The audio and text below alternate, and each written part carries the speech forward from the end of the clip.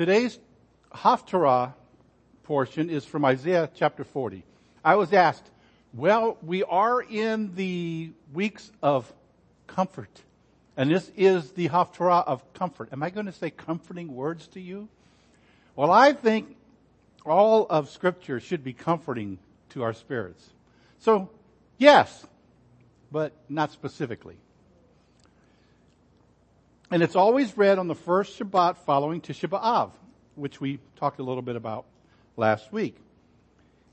Today is, there's different names for different Shabbats that are applied to a theme. This is one of them. This is Shabbat Nachamu, which literally means the Shabbat of consolation or comfort.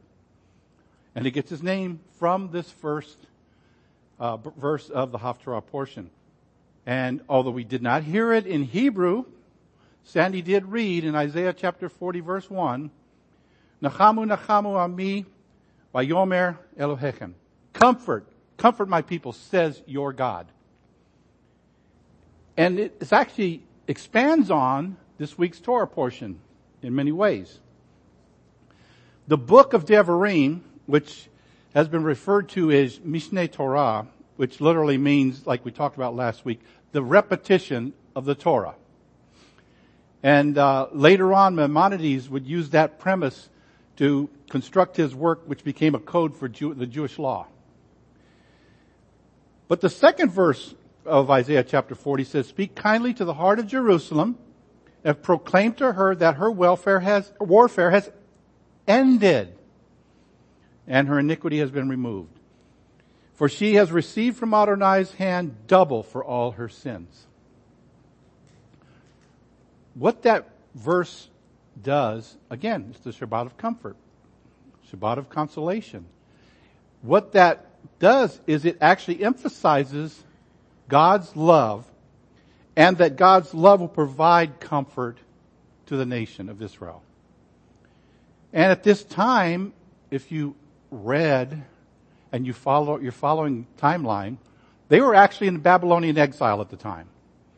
So they were not really in the mode of thinking anything about comfort or consolation because they've been exiled from the land.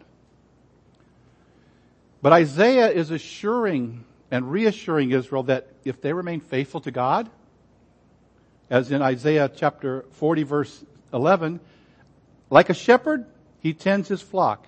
He gathers the lambs in his arms, carries them in his bosom, and gently guides nursing ewes. It's an emphasis and a message that provides hope. A hope that God has not rejected the covenant that ties him to his people. The covenant he's made to Abraham. One of the most read books in Judaism, guesses anyone? Go ahead, speak out. The Siddur. These are just two examples of Siddurim that I own. One's a Messianic Siddur, one's a Reformed Siddur. But we have a form of a Siddur every week in our order of service. We have two choices, actually. People come in and first thing they want to know is, we're doing one or two?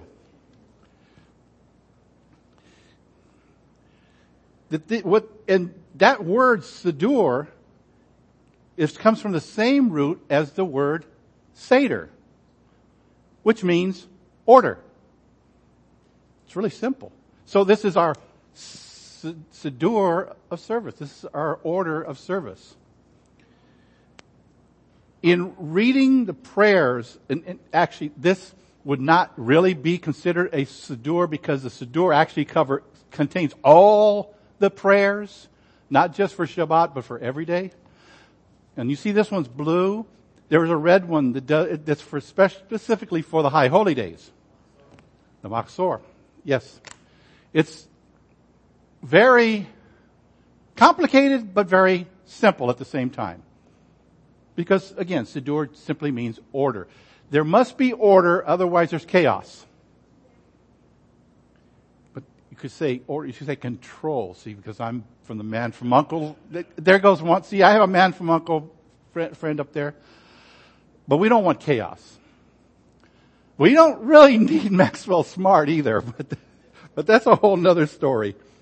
And if you don't get that joke, go look it up on MeTV or, TV Land or one of those and find Get Smart and watch a couple of episodes and you'll be right up there with us. Or right down there with it, whichever way you're looking at it.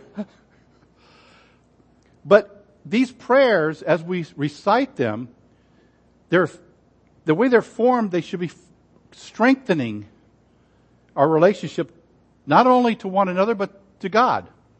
When we recite them together in a congregational setting, we become as one and we recite them at the same time together. I've mentioned in the past that some of the same prayers that we recite on Shabbat are being recited in synagogues around the world. Some of them have already done it, and some are going to be doing it, depending on the time zone they're in. But we're in unison, we're in unity, we're gathered together as one as we say these prayers. So by reciting the prayers in a Siddur, we combine our hearts, our minds, and our souls. And we combine the generations of theology, of belief, of practice, and of history. All the traditions are involved. But no prayer is more central to the daily liturgy than what? Oh, I got everybody on that one, huh? The Shema. And that's found in this week's parashah, in Deuteronomy chapter 6, verse 4. And it's the very essence of our faith. And reminds us of the covenant we share with God and with one another. You may even recall that after Yeshua was challenged by the Sadducees in Mark chapter 12, in verse 28 it says, one of the Torah scholars came and heard them debating. Seeing that Yeshua had answered them well, he asked him, which commandment is first of all? What did Yeshua say? He said, the first is Shema Yisrael Adonai Eloheinu. Adonai Echad. Hear, O Israel, the Lord our God, the Lord is one. And you shall love the Lord your God with all your heart and with all your soul and with all your mind and with all your strength. So to this question to the scribe, Yeshua responded with the Shema. Something that the scribes, something that all the leaders of that time and today recognize and understand and identify with. So every morning, and even at midday and at night, when we lie down, when we rise up, in the waters of the mikveh, at the end of a day, or on the deathbed, the words of the Shema are prayed in unity, affirming the uniqueness of our God, because there is none like Him, like we sang earlier. And they testify to this relationship, this covenantal relationship that exists between God and His people. The three paragraphs that make up the Shema in the Siddur, or the prayer book, are not consecutive verses in the Torah. And I've spoken about this before, but just as a review, they actually are a collection of three different selections from different books in the Torah. Which includes Deuteronomy chapter 6, verses 4 through 9, Deuteronomy chapter 11, verses 13 through 29, and Numbers chapter 15, verses 37 through 41. In this week's Torah portion, we read the first of those paragraphs. In our liturgy, we refer to these verses as the Shema and the Ve'ahavta. Again, it covers the entire text from verse 4 through verse 9. So it's not limited to just verse 4, which is part of what we recite every day, more than once a day. But oftentimes we do not recite the Ve'ahavta with it. But in the context of the Torah portion, these words don't actually constitute a prayer. They're a part of Moses' sermon or his speech to the people as he's coming back to them and reminding them of the 10 statements, the 10 words, the 10 commandments, where it says, I am Adonai your God, who brought you out of the land of Egypt, out of the house of bondage. You shall have no other gods before me. Which, of course, we read back in Exodus chapter 20. But in the book of Deuteronomy, and in including this week's parashah, Moses commands the attention of the people with those familiar words. Shema Israel. Hear, O Israel. And you can find that in 4 different places within Deuteronomy. Deuteronomy chapter 5 verse 1, chapter 6 verse 4, chapter 9 verse 1, chapter 20 verse 3, and chapter 27 verse 9. You know, sometimes you go to a conference or even a concert, any gathering where there's people are just kind of talking and making noise. And one of the first things you hear from the platform would be something like this. Ladies and gentlemen, may I have your attention, please? Usually causing everybody to calm down. Of course, I like to use the infamous shh, because that gets most people's attention pretty quickly. But that will usually cause people to calm down and be quiet because they want to hear what's coming next. In that same way, Moses is calling on the people to listen to what he is about to say. Because it's probably important. And I think at this point they figured out if Moses is getting up before us to speak, it's probably important. We need to listen. But after he first gets their attention, Shema Yisrael, hear, O Israel, he proceeds to deliver his speech. In this case, he summarizes the basic commandments that they are commanded to observe. He also tells the people that if they obey God's commandments, all will be well with them. But if not, disaster will come upon them. But then the question has been asked, what makes this line of the Shema so unique and so important that the rabbis placed it as a central component of Jewish worship? Why just that one brief phrase and not the entirety of the Shema? Within the words of what we know as the Shema, which is again Deuteronomy chapter 6 verse 4, and the Ve'ahavta, which would be verses 5 through 9, which by the way, they are not unique from one another, even though we refer to them as unique portions within our liturgy. The 6 verses that are contained there contain the most basic tenets of Jewish theology. And they're worth us reviewing this week, since we're in this parashah. The first basic tenet of Jewish theology is that there is one God.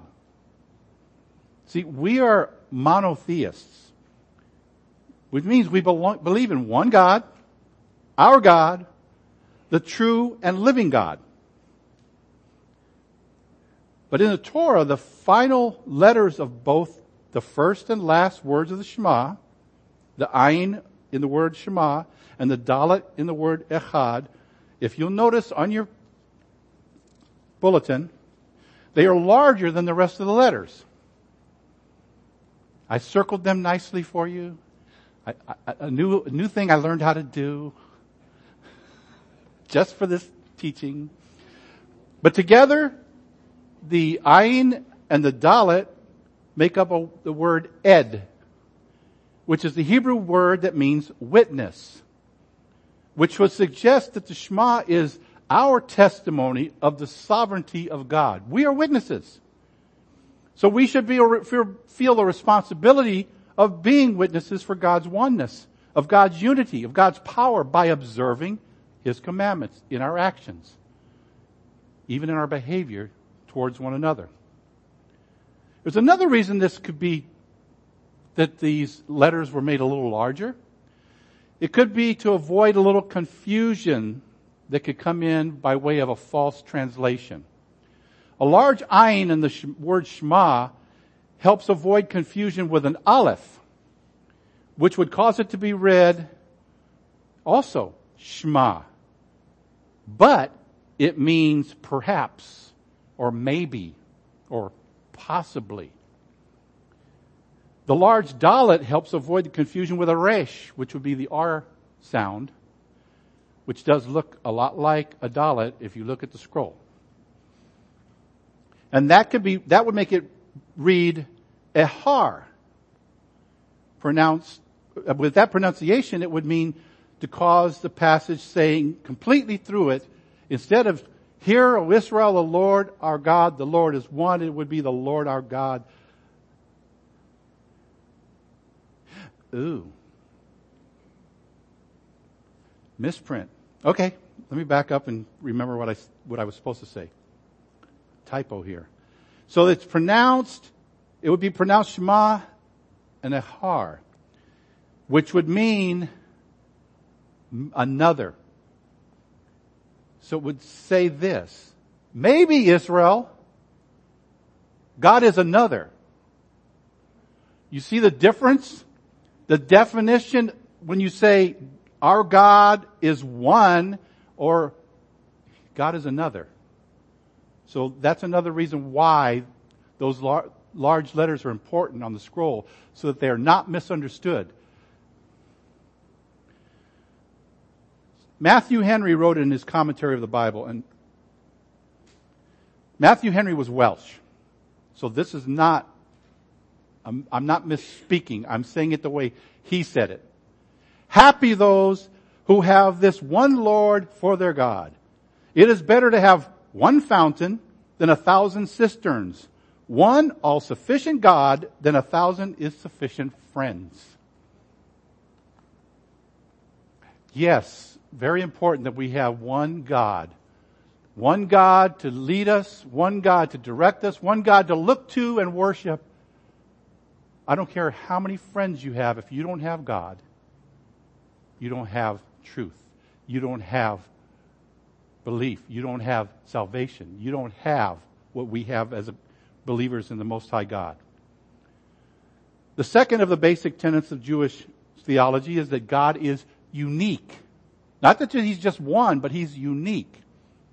The word echad is understood to mean one.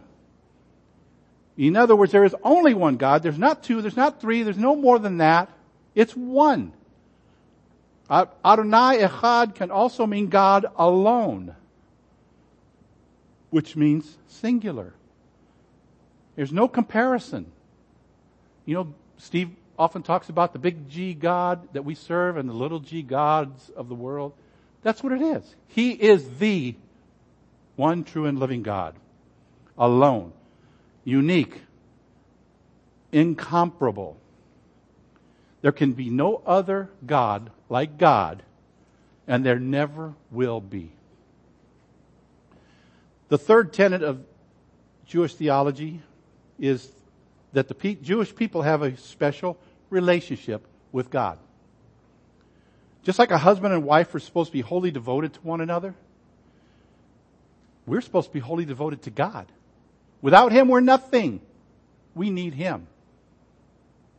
Oftentimes we try to think that He needs us. No, we need Him a lot more than He needs us. And as the Ve'ahavta says, Bechol levavcha, bechol nafshecha, uvechol meodecha. With all your heart, with all your soul, and with all your strength. Everything in our being should be devoted to God, connected to God, relying on God for our very sustenance. See, with all that we are, with all that we have, and with all that's within us, our hearts, our minds, our soul should be engaged with and for God. He should be number one.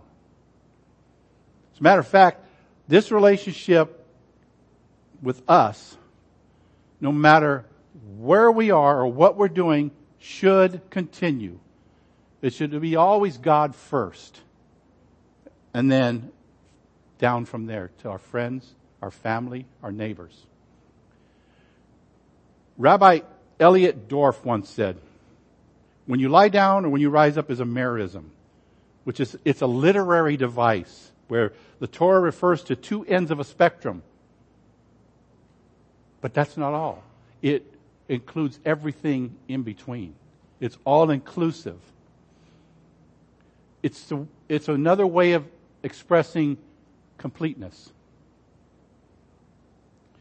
Something like near and far, body and soul, life and death, for better or for worse, for richer or poorer, in sickness and health. The entire spectrum between those is involved. The words of our Torah, our relationship with God, and what we speak of, and how we live and what we live, when we lie down, when we rise up, and every moment in between.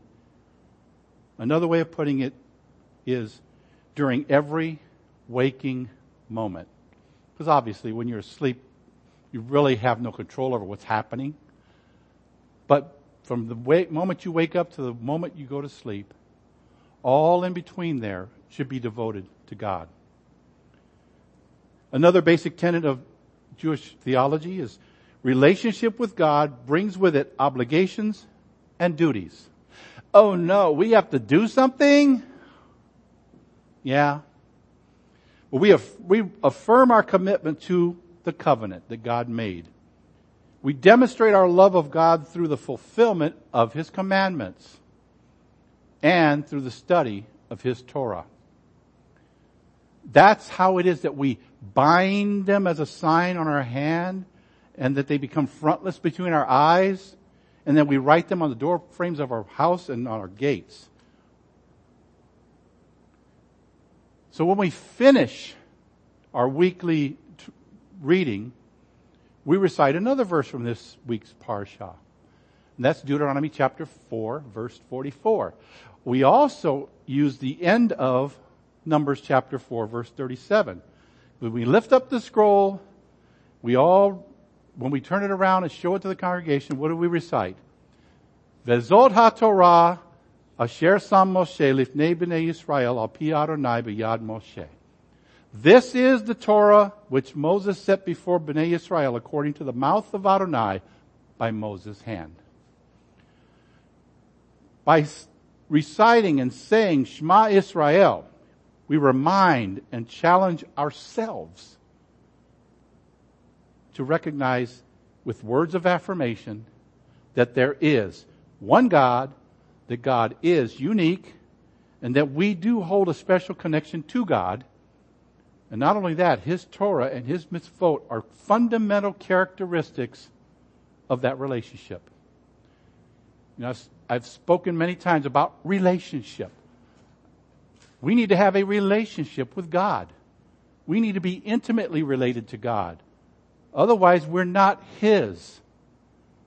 We can't divide ourselves up between other things and with God. That's why we don't worship things. That's why we don't make things the focus of our lives. But we focus on God, and we make Him the purpose of our lives. And then there's verse 7, which says, Veshenatam levanecha, and you shall teach them diligently to your children. We could read these two words as the many ways we show fulfillment of our promise. The promise of God to us and our dedication and our devotion to God.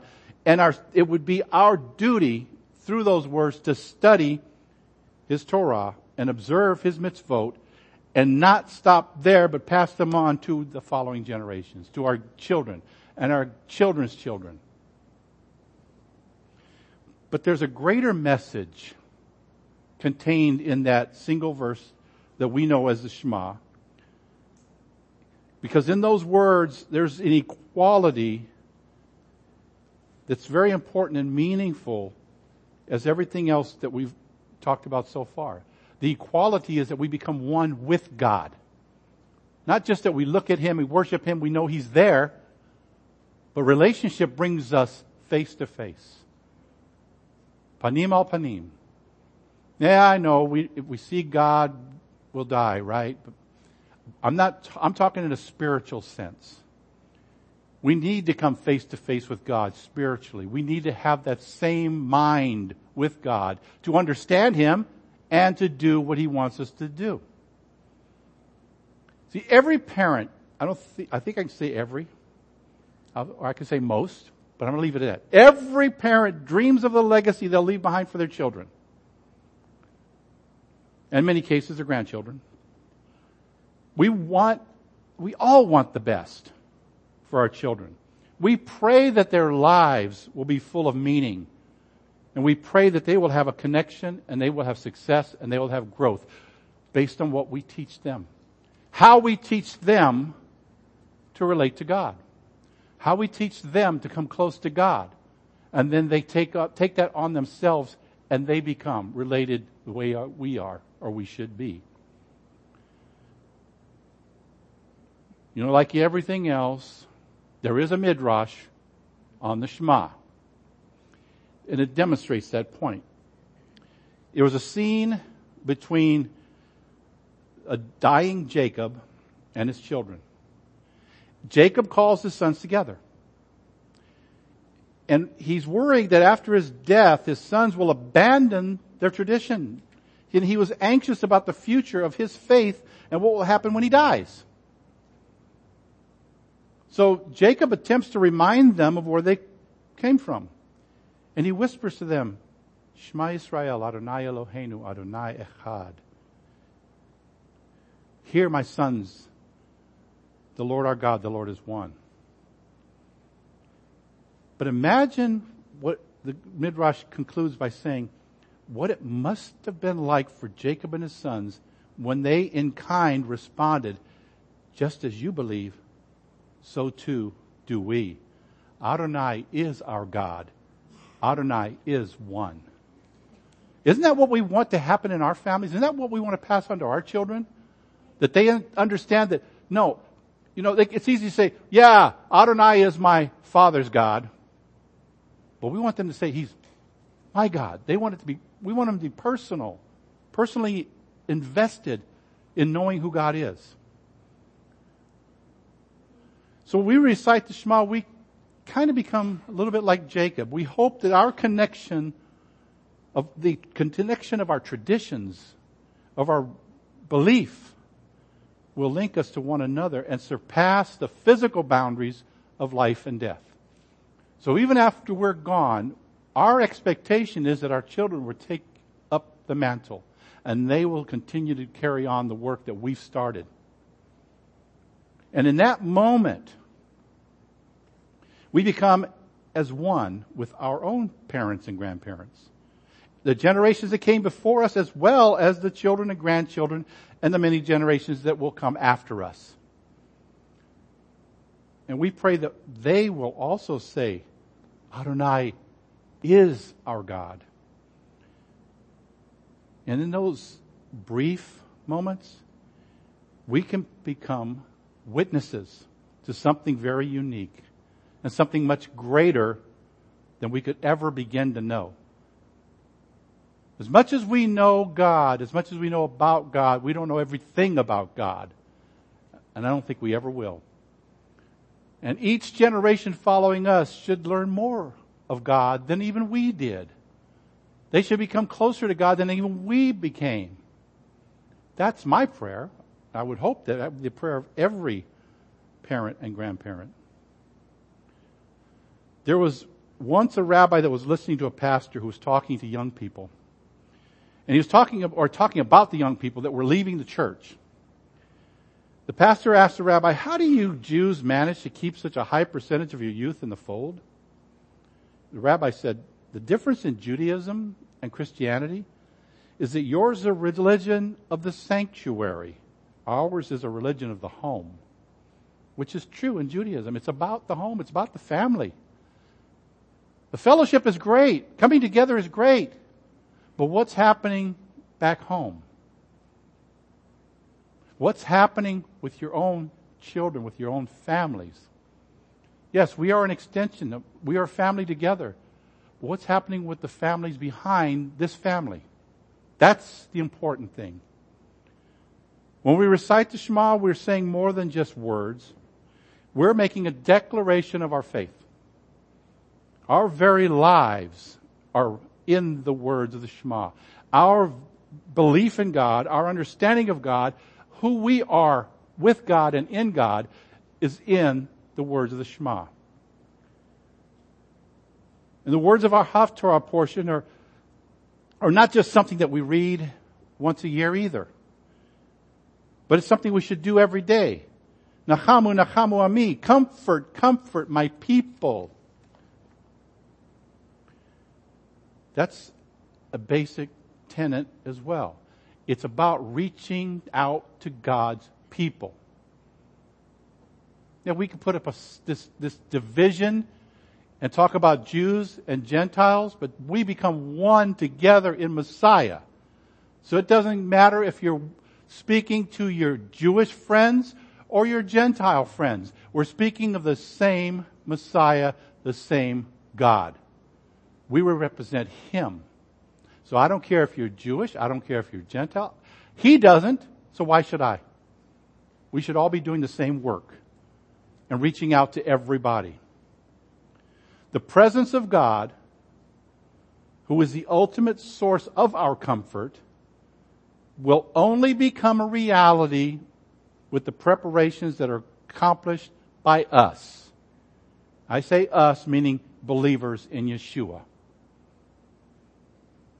True comfort and reconciliation will only come when we realize the significance of our love in the divine, our role rather, in the divine drama of history.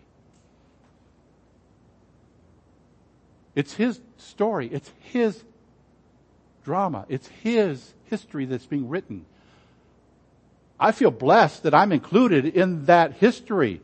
I feel blessed that I can be a part of His divine drama. I pray that we will always be able to recite the words of the Shema knowing that Adonai indeed is God. In closing, Rabbi Josh Brumbach once wrote, the next time you pick up a siddur or light Shabbat candles or put on a talit, may you be enveloped in the idea that we are not just observing something that happened in the past, we are reliving it in the here and now. Each action is an opportunity to re-engage God and to relive the events surrounding each mitzvah. Lord God of Abraham, Isaac, and Jacob, we thank you and we bless you that we have the opportunity to make a choice, to serve you or reject you. It's our prayer that you would be accepted and not rejected. It's our prayer that all would come to repentance, that all would be saved by the blood of Yeshua. But being realists, Lord, we know that it's only going to be through your Ruach HaKodesh, your Holy Spirit, that's going to happen. Whether He speaks to us, through us, or directly to someone, it's only going to be by Him. But we yield ourselves to you and to the Ruach to be vessels, to be used by you, to be ambassadors of your kingdom, to show your love to everyone we come in contact with, to show your faithfulness to everyone we come in contact with, to show how you are the same yesterday, today, and will be forever, unchanging and perfect. Though we will never be perfect, Lord, we know that we serve a God that is perfect. And that as long as we follow after you, that perfection will be shown through us and back to you as we come into contact with others. I pray that you would touch hearts and minds, even now, before we even come in contact with people, and that you would speak to their hearts and prepare them to hear the good news. Prepare them to hear of the sacrifice that Yeshua made for them. To make them understand that they are loved, that they are important, and that they are the next ambassador to be put into service for your kingdom. And then give us the compassion, the understanding to go to them in love and to proclaim Messiah Yeshua. To proclaim Shema Yisrael Adonai Eloheinu Adonai Echad. That you are one and there is no other. It is you alone who is God. You can never be replaced, and there's no substitute. Thank you, Lord, as we go into the upcoming week, that you would give us divine appointments, that you would give us understanding beyond what we think we know by your Ruach, your Holy Spirit, revealing to us those things. As we study your word, bring people to our hearts and our minds that need to hear it and put us in contact with those people. Be with us, strengthen us and comfort us, lead us and guide us in Yeshua's name. Amen.